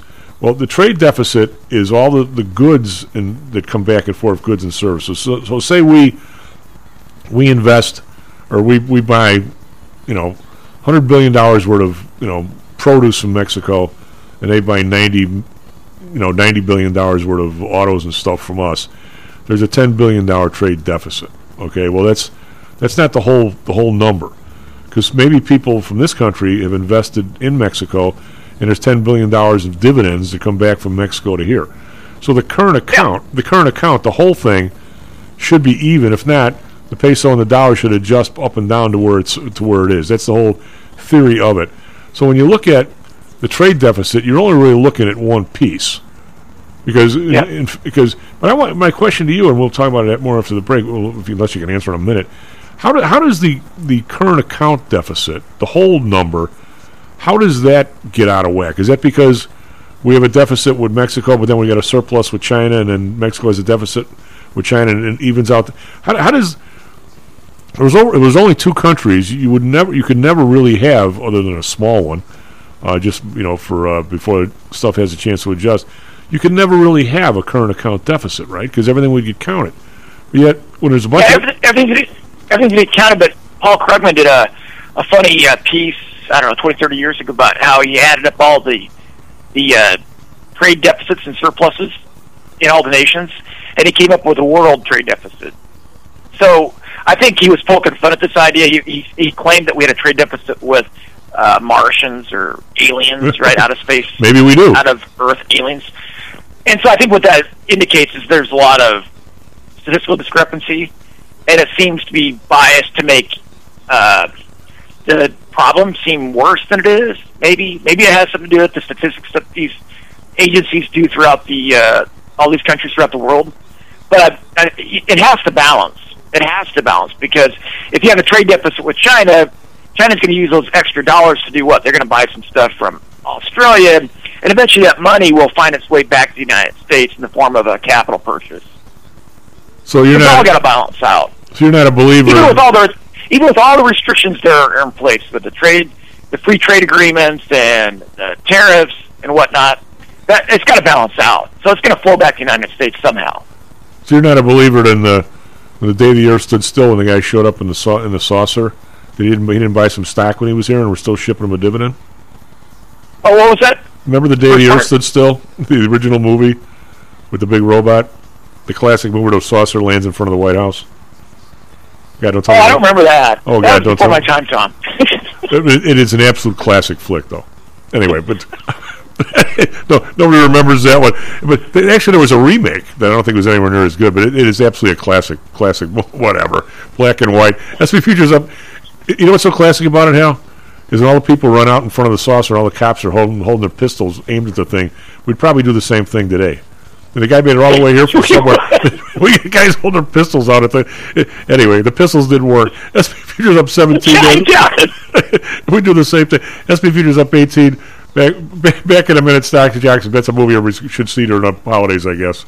How much confidence do you have that your investments will make you wealthy? Do you truly know the odds? Welcome to Luckbox, the control freak's guide to life, money, and probability. Luckbox shows you how to factor in the likelihood of success before you commit to an investment or any other life decision. Your brain is smarter than your gut, and that's why you owe it to yourself to read Luckbox. We've made it easy because Luckbox is free for 1 year at luckboxmagazine.com/jocks. Each new issue dives deep into the current investing climate, separates the signal from the noise with timely, actionable trading ideas, and equips you with savvy investing tactics you don't already know, all while exploring how to live your best life through music, spirits, food, sports, travel, fitness, and a whole lot more. Luckbox is the essential magazine for proactive investors who are hell-bent on controlling their financial futures. It's for overachievers and alpha types who don't buy into Wall Street's investment gurus. It's for mavericks who believe in life, luxury, and the pursuit of happiness. It's for you. Smart investors don't bet on possibilities, they play the probabilities. Luckbox is $7.99 on newsstands, but you can subscribe for 10 free digital issues at luckboxmagazine.com/jocks. Don't rely on luck. Get Luckbox at luckboxmagazine.com/jocks. Hello, this is Tom Howell, the Chief. We've talked a lot on the show about risk and suitability, about how your portfolio should match your age, income, and risk appetite. It's been hard for investors to maintain that suitability in the last several years due to a Fed strategy that has driven interest rates to virtually zero. You may have even heard that the Fed was trying to drive conservative investors to a riskier portfolio on purpose, for whatever reason. I'm sure you are aware of investors that took some increased risk, such as longer-term fixed income securities, and are now unhappy with that choice. At PTI, we have always stressed total portfolio risk awareness and tried to minimize chasing returns in a tough environment. Well, now it looks like maybe interest rates are moving more towards historical levels. Everyone needs to be aware of what that continued movement might do to your portfolio, both good and bad. We also have a stock market that seems to have stalled, at least for the short term. I think it's time for everyone to take a serious look at their goals, their risks, and their portfolios. Do they match? If not, we can help. We have a Signature Protected Index program. We have ways to hedge against interest risk. We can make that portfolio right for you again. Go to PTIsecurities.com or call us right now. The market can change very rapidly. That's PTIsecurities.com. Stocks, jocks, Stocks and jocks. Stocks and jocks. You are out of control. Here, right now, right here, right now, right now.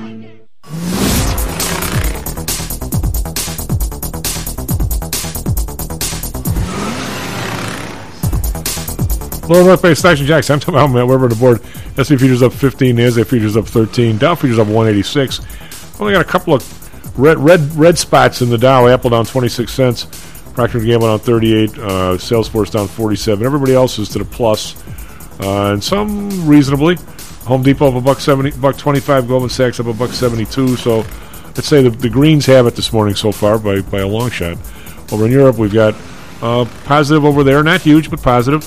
Next up 110.8%, FTSE up 4, call that flat. Kakaran up 69, it's over 1%. So they're actually, well, Kakaran for sure is pretty reasonably to the upside. Nikkei up 42.1%. Hang Seng down 86.4%, but still in the middle 19,000s, 19,593. Shanghai up 30, that's a full 1% as China's ending quarantine pretty much across the board. Even though they claim that they've got more people sick with COVID than they ever have. It's kind of a very odd way to do things. I guess you could say that their policy up till now hasn't worked out so hot. On Friday, Dow was up 176, S&P up 22, NASDAQ up 21, for those who can remember that far back. Bonds up 730 seconds now, 3.82. The Bund up 11, they're above 2.5, 2.51. Japan up 3, pushing right up against this 50.50 number, which is the top of their range according to their government, at over 0.47. We've got oil, a little bit of a rally, up 60 cents, $80.18 above 80. Brent up 74 cents, 84.66. Natural gas up 14 cents, but still mired way down here at 5.22 as people keep getting their bigger and bigger bills. RBOB unchanged, 2.39. We've got gold up 11.40, 18.15. Silver up 37 cents, 24.29. Copper up 8 cents, 3.89. So the metal oil area is all up this morning. We've got crypto down $18. Very, very, very quiet on the Bitcoin, 16,819. Same thing on the U.S. dollar. We are slightly higher versus the euro, slightly, maybe a little more higher, 120 on the pound. So these things are 106 and 120 is kind of in the number here for quite a while. So we're getting those big movements every day. That sort of has stopped recently. Matty, what do you got for us, traffic, weather, sports? 36 minutes past the hour. Good morning once again to everyone out there. We have very light traffic volumes as a lot of people are off work this week, but we have a lot of accidents, surprisingly, so maybe that's just people are driving faster because there's less traffic. Earlier crash on the Dan Ryan inbound side just before 87th Street was a 4-vehicle accident that caused all kinds of issues. That apparently has just become clear, so no resulting congestion from that.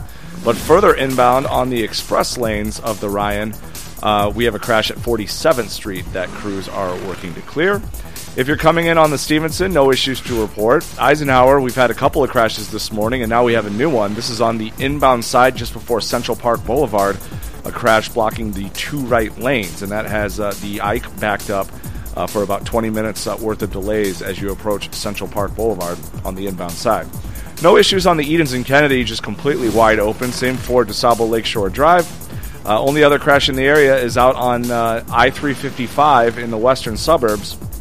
Looks like northbound side at Roosevelt Road, there's a crash blocking the right lane. But everything else looking good out there. Weather today, we're creeping up a couple of degrees at a time. A high of 26 today and clear skies.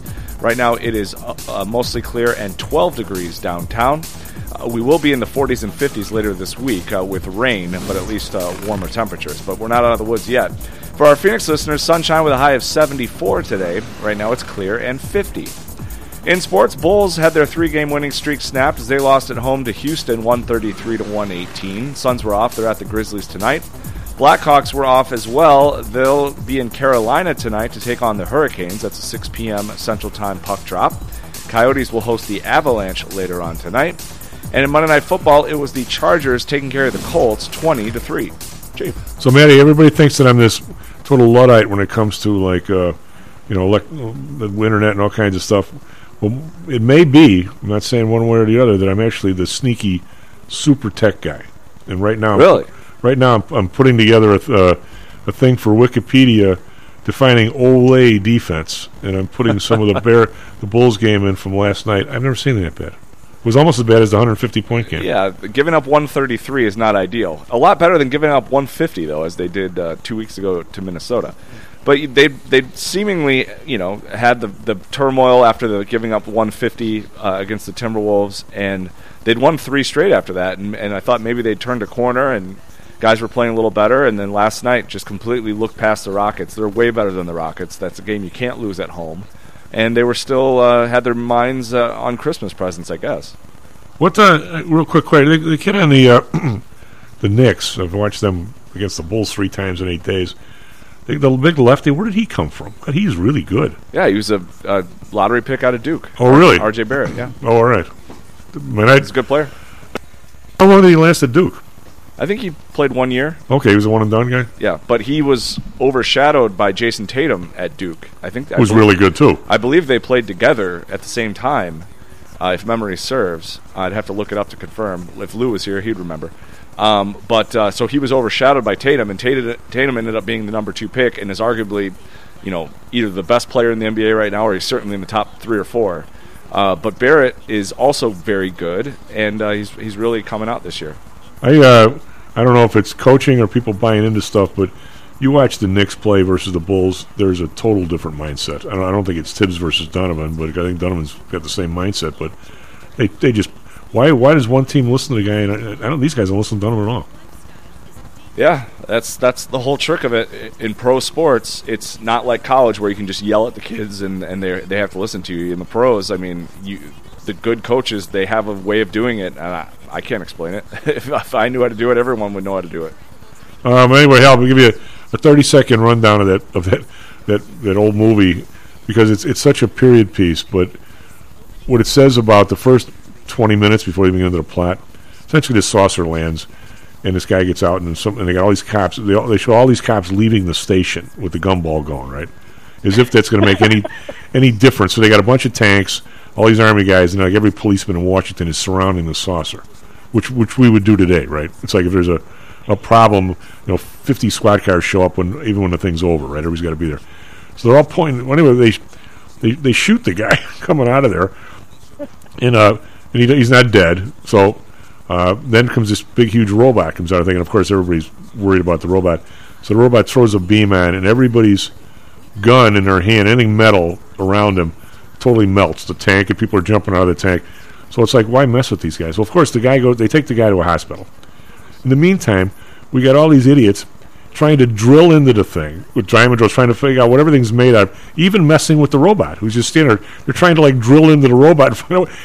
They're trying to take the thing apart. So but this was like so 60s mentality in this country. I mean, like, it turns out the guy's message was, okay, now you idiots have atomic energy. Instead of just killing each other, you have the ability to kill other people.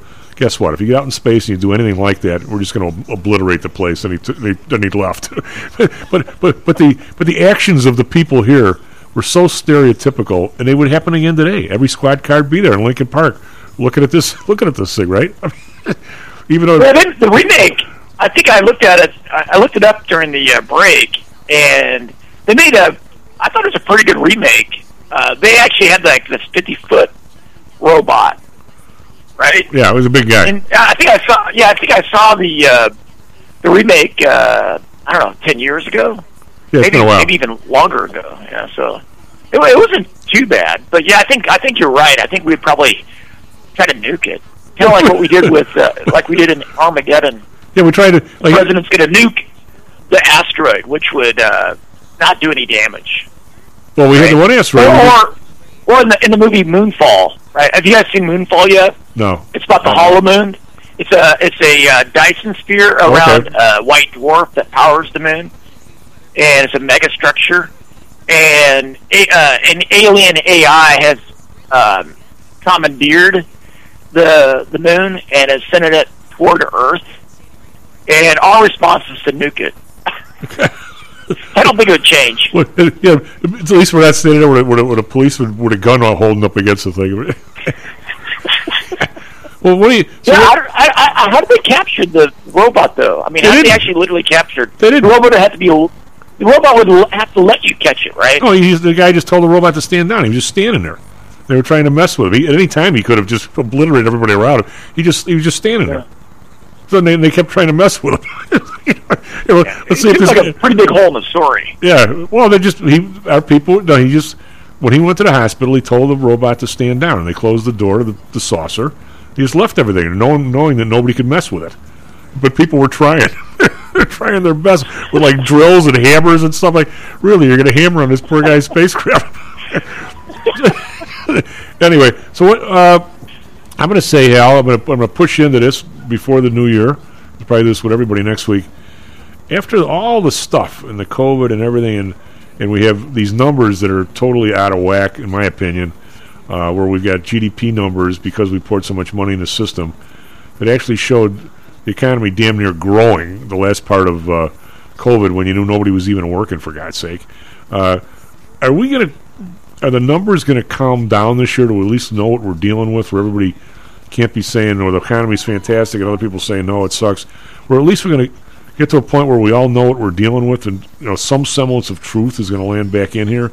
And what I also want to ask you before I forget, we'll do it later. I want to ask you what this week did to these airlines in terms of profit. But let's talk about the first economy. Are we going to get some sort of at least a little better idea of where we're at here going forward, where we can, if we ever want to help it or not help it or just let it go by itself, we at least know what we're dealing with, where the inflation's going to at least calm down to a number where it's not, you can't say, if you use a gross number, we're doing great. If you use a net number, we're doing lousy. Are we going to at least get some kind of a better clue this year?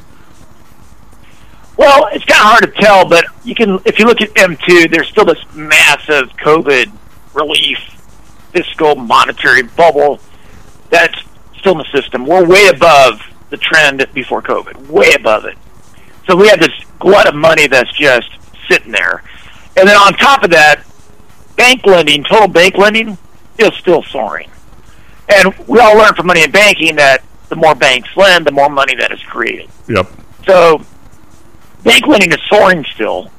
It is steeper than it was in the previous decade, before the COVID.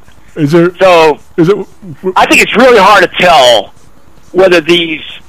I think the statisticians at the BLS, I think they have a difficult time trying to sort all this out, because we were talking about in emails last week about the Fed coming out and revising the BLS's job gains in the payroll survey. Instead of 1 million new jobs added in Q2 and 1 million new jobs in Q3, I think they're going to include the same thing about Q3. They're really just like 10,000 jobs added in that second quarter, right? Yeah. And I think one of the problems was the fact that the response rate of employers went from like 70 to 40. And I think they probably chalked that up to, they used a best case scenario assumption. Maybe the employers didn't respond to the survey. I'm kind of thinking no.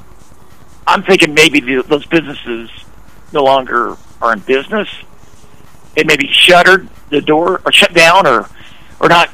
So, it's really hard to say. I think there's just so much disruption that central planners in D.C. and in New York have unleashed on us that it's really hard. I guess what I'm saying is we have to wait until the kind of settles down, because I think all the numbers at the aggregate level, at the national level that are coming out, I just can't trust them. I don't know if the inflation number is too high, too low. I just don't trust them at all. And if it's too high, if inflation's still 10%, then economic growth is still negative. So, well, I think the numbers are very sketchy. I always have. I think it not only is I agree with that. Not only is the number, the numbers themselves, the price of rice going up or eggs going up, I think those numbers are probably somewhat accurate.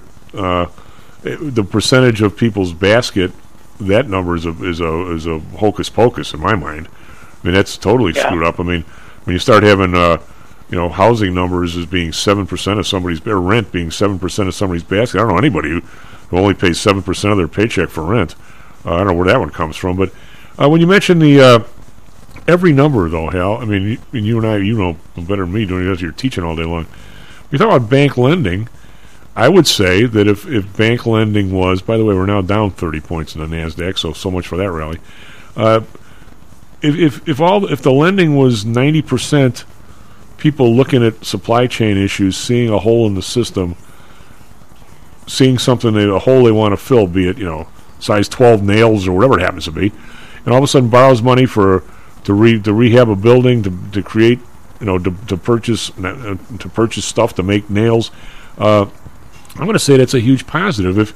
If all of a sudden the bank lending is just people that are broke so they can run their credit cards out even more and keep buying, I'm going to say that's a negative. I mean, just the gross number kind of doesn't, in this kind of world we're in, any kind of gross number just makes me want to ask the next question, and not even, when I look at the number and go, yeah, well, what about this? Is it just my personality? When you combine it with savings is plummeting. And I think a lot of this is credit card debt. Yeah. And eventually those credit cards get topped out, and what are you going to do then when you have no savings and we reached our limit on our credit card? Then that's when real pain can come, right? Because right now maybe just consumers are filling it and they're putting on their credit card. But eventually those credit cards can be maxed out. And consumers aren't going to have any credit left. I think Twitter, Elon Musk buying Twitter, he made the offer before the stock market kind of collapsed, right? Before the Fed really started raising interest rates. I think he's feeling the effects of really tight credit, right? I mean, at some point, even a billionaire feels, 6% when they were getting 1%. Even they feel it, right? Well, they don't have the cash. I don't think anybody can. Maybe he doesn't have the cash. He doesn't have the cash to pay those debt payments, right? So he's even feeling it. So eventually, our credit gets maxed out, and it can get really painful at that point. If we go into some super prolonged recession, which, boy, I'm not hoping and I'm not predicting, and somebody writes a book 20 years from now, they're going to say that guy buying Twitter for that amount of money was the signature poster child of the mess we're in. The guy just paid 50. Was it 54 billion? It's going to be the metaphor. It's going to be the metaphor. And the problem with all those cheap credit and low interest rates, and the problem is it creates a moral hazard. And projects that might have a 2% expected return over 15 years, or 3% or 4%, if the natural rate of interest is 5%, and the Fed lowers interest rates and pushes them down to 1%, all those projects get financed. And you don't realize that they're malinvestments until rates are allowed to go back up to their more natural rate. And then all of a sudden, one by one, they just, they go bust, right? Metaphorically, it's the house that never gets built, the foundation that was in the ground still, right? The foundation, but with no first floor platform. It's just the concrete in the ground with tumbleweeds growing over the top of it. That's what's happening right now. And Musk felt it during the summer. He kept saying, I heard him say that his factories are money-burning furnaces. Well, he's feeling the effects of credit being too expensive. He doesn't have the cash flow to cover that debt. When he made the offer to buy Twitter, it seemed like a good deal. But those low interest rates create a moral hazard. You know what, though? And people make really bad decisions. You know what, though, Hal? I'm going to say that was never a good deal. He spoke off the top. Yeah, I agree with you. $44 billion was never a good deal. That was overvalued. What he paid 54 a share? Was that what it was, Manny? Yeah. I think it was, yeah. The day he said he would give him 54, there had to be 15 people in CNBC, not that makes them right or not, because I think half of them... And this is the funny thing. Nobody at Twitter wanted the deal. Right? Well, yeah. Everybody balked at it. They were trying to prevent the deal. So they had this inflated idea of what their company was valued at, right? But when you say the people there... They didn't want the deal either. Well, the people who got fired didn't want it. Yeah. Jack call me Jack, Mr. Beardo, got how many $1 million out of the place after he left it? He loves the deal. I mean, that guy. Anybody who had the stock had it, loved it, but your regular guy who got laid off didn't love it. But that maybe Jack is thinking. Maybe Jack is thinking after this recession pulls must down, Twitter's on sale again. Maybe he's going to get it for a discount, and he'll be able to get it for $10 billion. Well, the day that he said he was going to pay, whatever he was going to pay, 44 or 54, it was either $44 billion and $54 a share, or $54 billion and whatever it was, and But everybody said the thing's not worth more than 20. What's he doing? Yeah. It wasn't like it took 3 months to figure this out. That's what cheap credit does. When you build businesses off of 1% interest rates, which had been the case for 10, 15 years. Yeah. It creates this moral hazard. It distorts reality, and we're seeing it play out in front of us. We're seeing the Austrian business cycle theory play out in front of us, right? Those deals got financed. All those malinvestments with 2%, 3% expected returns, they get financed at 1%. Well, that stuff. And we don't see it until the rates go back up to where they should be naturally. Well, the people, those deals got financed, and this has been my biggest really bitch about the whole thing for the last 12 years at the Fed. They gave all the cool guys, the big companies. And, what did Amazon and Microsoft? Weren't they able to finance long term at one point for like 2.5%? Yeah, they were making money for a decade, man. Right? Remember that? They weren't making any money. They're losing money, but yet they had all this money, all this capital poured into them because credit was cheap. What I'm saying is, they never forced it down. We went from 2000. Well, what was I? I did a 2010 or 2008 to 2020. Just a search on the internet, so it's not not like I'm in the Federal Reserve, but I had credit card rates actually went up as all the other rates went down. So I mean, and plus with the goofballs that did who were the two knuckleheads? The one guy, I'll say the K guy. Who's the banking bill? The one guy from Massachusetts. He was ahead of something. Oh, Barney Frank. Yeah, Dodd-Frank. Yeah. Dodd-Frank, yeah. Where if Matty Weber's got a plumbing company, and he's got it's a corporation, which you're supposed to be separate, and the corporation has never missed a payment to the bank. If he went out for another loan, they're going to want his house. They're going to want him to sign it personally. Hey, screw that. Jack Dorsey never signed anything personally, neither is Musk. Yet, at some level, it made it more difficult for the small people that now they want to come up and be small entrepreneurs again. As we take stuff back from China, they're not getting a break, getting that money. So we did everything wrong in terms of helping out people down there. But hell, we can talk about that just as a trade here. And I know neither one of us. I don't think I've ever traded an airline in my life. So I did a couple of maybe earning spreads, but Southwest Air and these airlines. Southwest Air was 65 hours in 2021, and now it's this weekend. How much? These guys, I gotta believe, this week they make way more than 152 of their revenue in earnings. Now these guys had to have lost money big time in the last 8 days. How much is this going to hurt their year? Is Southwest going to be able to recover from this? I mean, they're going to be around. I mean, don't get me wrong, but I'm saying if you thought they were going to make $2 a share 2 months ago, are you down to $1 or 50 cents or losing? I mean, how much of these guys get clipped for this weather? Well, I think it's going to be really painful if what I perceive for 2023 pans out. I think, if credit cards are maxed out, people can't. I think most people that are flying probably put their airline ticket on a credit card, and if they're maxed out, 63% of Americans, are going paycheck to paycheck.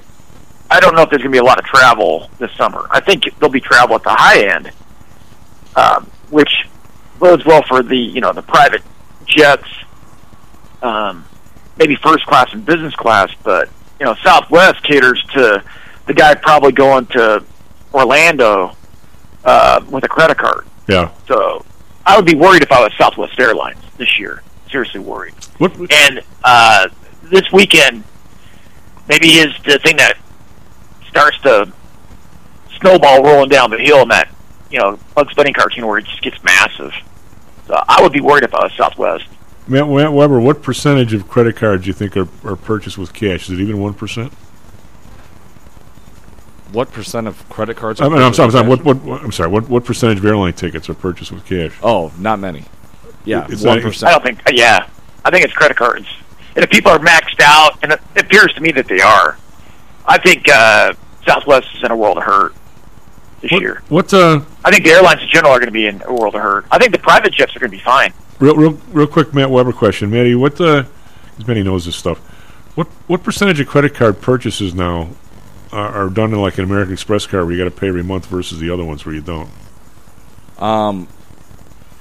Well, American Express has a lot of the other ones too, so it's an unfair question. I was going to say, do any cards you have to pay every month now? Oh, the original American Express you still do. It's certainly advised to pay every month, right? But mine I still do. I don't have any financing option on mine, American Express. Okay. Of course, they send me a thing like every day that they want me to get another one that does have that option. But they want you. Yeah, they definitely want you sucked into that, Tom. Without a doubt. They want to transfer you out. They're not making money off you. Well, hell, hey, buddy, Happy New Year. We'll talk to you next week, if not before. We're going to manage everybody through this 2023. Maybe we make a bunch of dough, too. It would be nice, huh? Yeah, it would be. Take care. S&P, the big rally, S&P's up 2, NASDAQ is down 19. So the rally is, as of now, yet another broken dream. We'll talk about it tomorrow morning. Stocks and Jocks. What did we learn, Palmer? I don't know, sir. I don't know either. I guess we learned not to do it again. Stocks and Jocks is brought to you by PTI Securities and Futures. Go to PTIsecurities.com. PTI ProDirect. Trade for as low as a penny per share and $1 per option contract. Learn more at PTIProDirect.com. Nadex. Offering an intuitive way to trade the financial markets. Visit Nadex.com. HomeSource Realty. Call Audrey Johnson at 708-349-3456. Hamzy Analytics. Listen to Fari Hamzy every other Thursday and visit HamzyAnalytics.com. ChiroMed. Back or neck pain? Schedule a complimentary consultation by calling 708-403-2727. DAX Research. Tune in for David Andelman's technical analysis on Mondays and Thursdays and call 1-800-821-4968.